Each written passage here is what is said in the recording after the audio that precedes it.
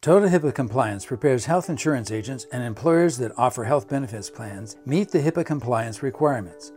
We complete the required documents and provide customized online HIPAA training through our HIPAA Prime service. Today's podcast covers issues important for employers who sponsor a health benefits plan. Jason Karn, Total HIPAA's Chief Compliance Officer, interviews David C. Smith, nationally recognized as a health and welfare benefits compliance expert. Today's podcast is titled, Why Do Employers Have to be HIPAA Compliant?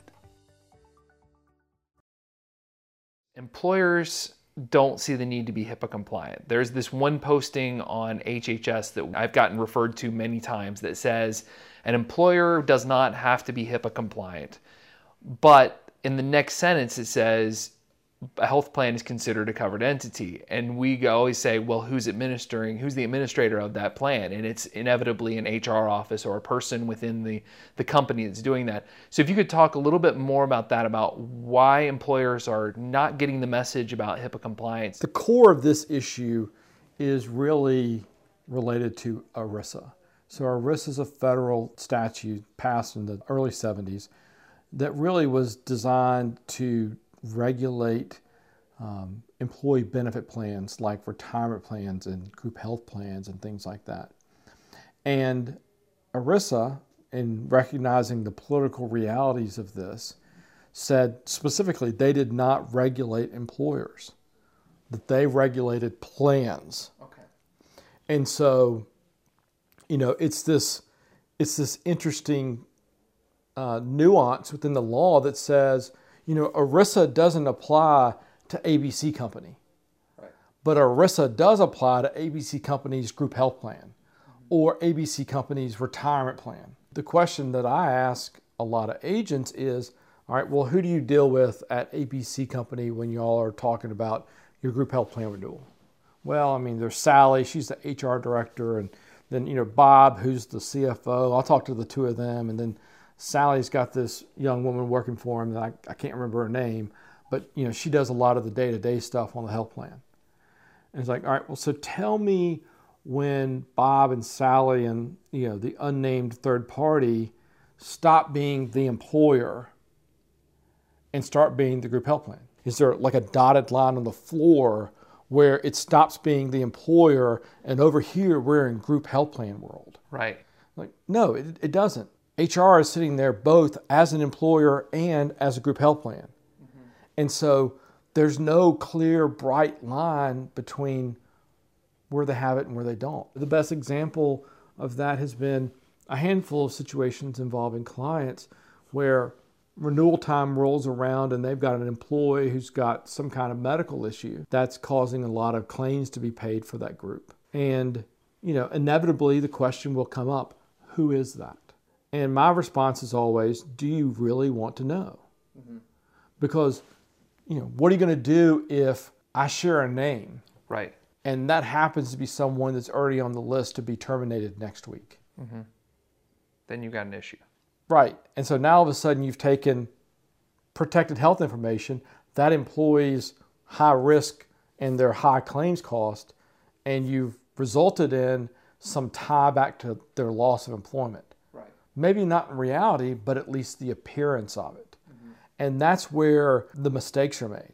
It becomes the situation where a lot of our clients don't really question it, part because, we're explaining it to them on the front end, but also because we're saying, hey, listen, you are from time to time going to get health information about your employees or their dependents who are covered on your health plan, your dental plan, your vision plan, whatever. And you've got to understand that if you let these three people know, mm-hmm, that they have to understand that they've got information that they have to protect at all costs. Right. Or you just say, I'm going to give all this detail to Sally, mm-hmm, but I'm not going to give it to Bob. And then Sally understands that if she shares it, that's kind of on her. But me as the agent or the consultant is never going to tell Bob that, the president's taken some kind of mind-altering drugs or whatever. Right. It becomes this kind of shared responsibility to protect the information and to say, you have to be compliant when you're a group health plan So let's kind of just create this responsibility over here so that we're never letting that information go over here. Right. Another good example is, for our clients who have self-funded health plans, there'll often be a bill or a statement that goes to someone in finance every week that has all the claims to be paid for that particular week. Right. And what a lot of your bigger, carriers and TPAs will do is they'll send that record and they'll have an identifier on it, but it won't be something that you can figure out. Like my Social Security number wouldn't show up on that. Right. It would be some random number that they've assigned to me for the purpose of that report. And that way the person in finance can't figure out, oh, well, this person's got this, and this going on. Right. And, then the information gets out of hand, out of control. Right. The difference between fully insured and self-funded plan? One of the really unique aspects of being fully insured is that those plans are dually regulated. Okay. The feds regulate them, but then the state can also pass laws that would regulate them. And so, kind of as an example, North Carolina passed a mandate last year that required all large employer plans. I have a client who is self-funded. The big difference is that they're not paying a set amount every month for every employee to the carrier. Part of what they're paying to the carrier is to cover admin cost, to pay for something called stop loss insurance, which is kind of protecting them from excess losses. But most of what they're paying month in and month out are claims costs. Okay. And so in that environment, the risk at the end of the day is not on the carrier, but is on the employer. Now, the employer, again, used in a couple examples, you have a client who had what's called a $100,000 specific stop loss policy. Okay. Now, what that means is that employer is responsible for the first $100,000 of claims that each person covered on the plan, because ERISA provides something called state preemption. And it says, because we're self-funded, we're exempt from state mandates. And so it gives them an opportunity to avoid some cost. They get a cleaner, it's the trade-offs. Right. I get a little more risk, but I get some trade-offs. I don't have as much liability. I don't have all these state mandates. The question is there a difference on HIPAA requirements between these? Probably the most common thing I get from fully insured groups is we never get any information about anybody in our group who has health information. We hear that all the time. A lot of fully insured groups have the perspective that they're safe and good to go because they don't have any PHI. It's just simply not the case. Clearly, when you're self-funded, you kind of need to take even extra precautions.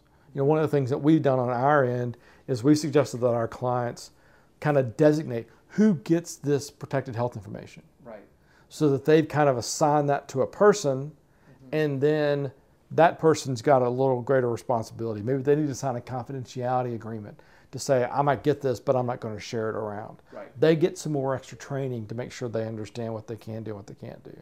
When they email back and forth with the account manager or whatever, they understand that those emails need to be encrypted. Right. It's that higher level that becomes the responsibility. Right.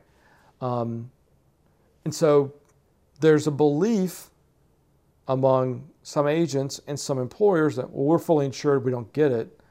The only group health plans that are truly exempt from HIPAA privacy compliance are small employers, those with less than 50 employees, who have a self-funded plan that is self-administered. So the most common place that pops up is with something called a health reimbursement arrangement. In a health reimbursement arrangement, you're kind of in this middle world between being fully insured and self-funded.